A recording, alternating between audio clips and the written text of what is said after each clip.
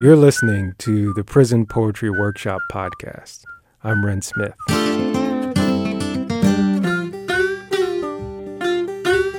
Here we present readings, commentary, recordings, and stories about the little-known and even less understood literary tradition of prison poetry.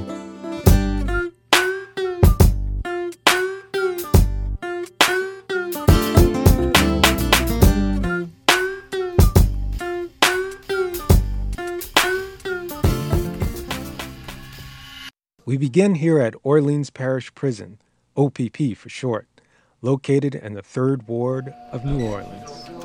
Hi, how y'all doing? Miss Amy's on the way to get you guys. We first meet Sheriff Marlon Gusman. Testing 1, 2, 3, 4. Welcoming Testing us one, to the two, prison is a three, nice break 4. from all the hubbub of late. That's Recently, fine. some controversial video surfaced of an OPP prisoner who was supposed to be in custody, strolling Bourbon Street instead.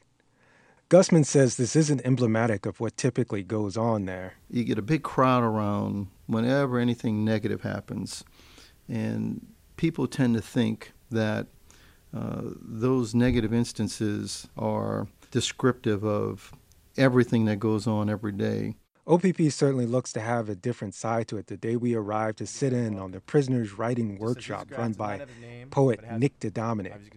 Started back in 2009, the group meets in a tiny classroom, bare except for a few metal chairs and a solitary blackboard. Today, English professor Mark Yakic is visiting. He's helping the group delve into Walt Whitman's Leaves of Grass. Mark calls attention to the photo of Whitman located on the book's cover. The men take in the visage of a man hailing from a different time. After a brief silence, a prisoner makes this observation about the preeminent writer. He looks like a pimp. The prisoner's name is Damian Greenberry, and Mark asks him to clarify. Why do you say that? Describe that. Just too laid back, too cool. His head tilted to the side. Will like he got buku women. Greenberry, of course, is just saying the picture shows Whitman had style and attitude. Right? Hand on the hip kind of thing? He look real debonair. Tilted brim, yeah. No. He'd be like, yeah, that's the person who wrote song Yeah. a song That's for our exactly right, occasion. huh? He'd be like, yeah, he wrote that. I know he wrote that. It just looked like the person who wrote this poem right here. The poem just referenced by participant Damian Williams is Whitman's A Song for Occupations and resonates with the incarcerated writers, many of whom are from working class backgrounds. In the labor of engines and trades and the labor of fields, I find the developments and find the eternal meanings, Whitman wrote. It's clear Whitman will be a favorite.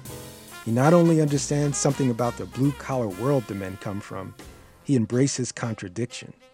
And many of them, like 19-year-old Michael Bowden, live steeped in contradiction. Bowden is both a family man and a criminal, someone who broke the law in an attempt to live up to his responsibilities.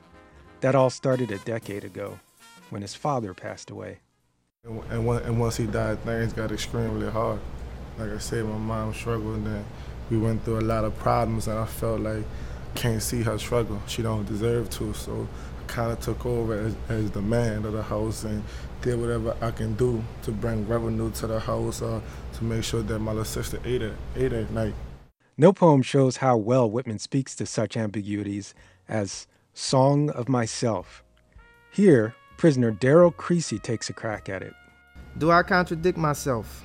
Very well then, I contradict myself. I am large. I contain multitudes. I concentrate toward them that are nigh. I wait on the door slab. Who has done his day's work and will soonest be through with his supper? Who wishes to walk with me? Will you speak before I am gone? Will you prove already too late? The spotted hawk swoops by and accuses me. He complains of my gab and my loitering. I too am not a bit tamed. I too am untranslatable. I sound my barbaric yawp over the roofs of the world.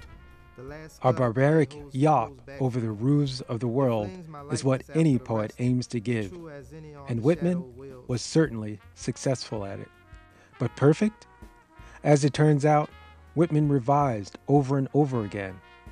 Mark describes how writing a book like Leaves of Grass takes a lifetime. So there's all these different editions. There's 1855, first edition.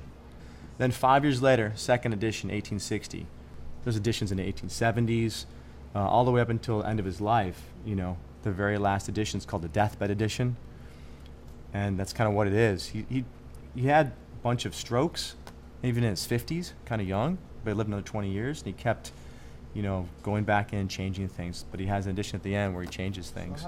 That turns out to point to another reason Whitman's work is so good for the group. To unpack a volume of poetry written over a lifespan takes time, and that's something the men in the workshop have plenty of. Damian Williams.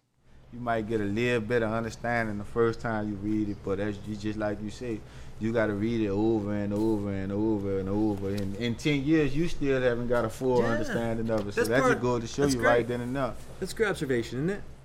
The discussion eventually gives way to the group presenting their own poems. Brian Rigadell didn't contribute much to the Whitman discussion. Like a lot of poets, he presents his work by first apologizing for it. By the way, I'm really not a poet. I'm just, I wrote this poem. But it's good, and once more, with its humanist musings, a perfect follow-up to Whitman. I wrote this poem based on everything that's been going on in the city. So, this how I go. With so much pressure and pain, sometimes we need fire just to put out the flames.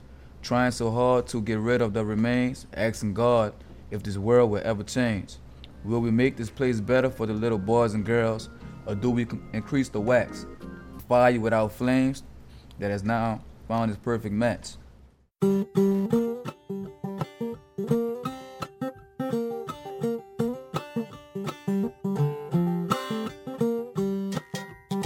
I'm Ren Smith. We'll be back next week with more prison poetry.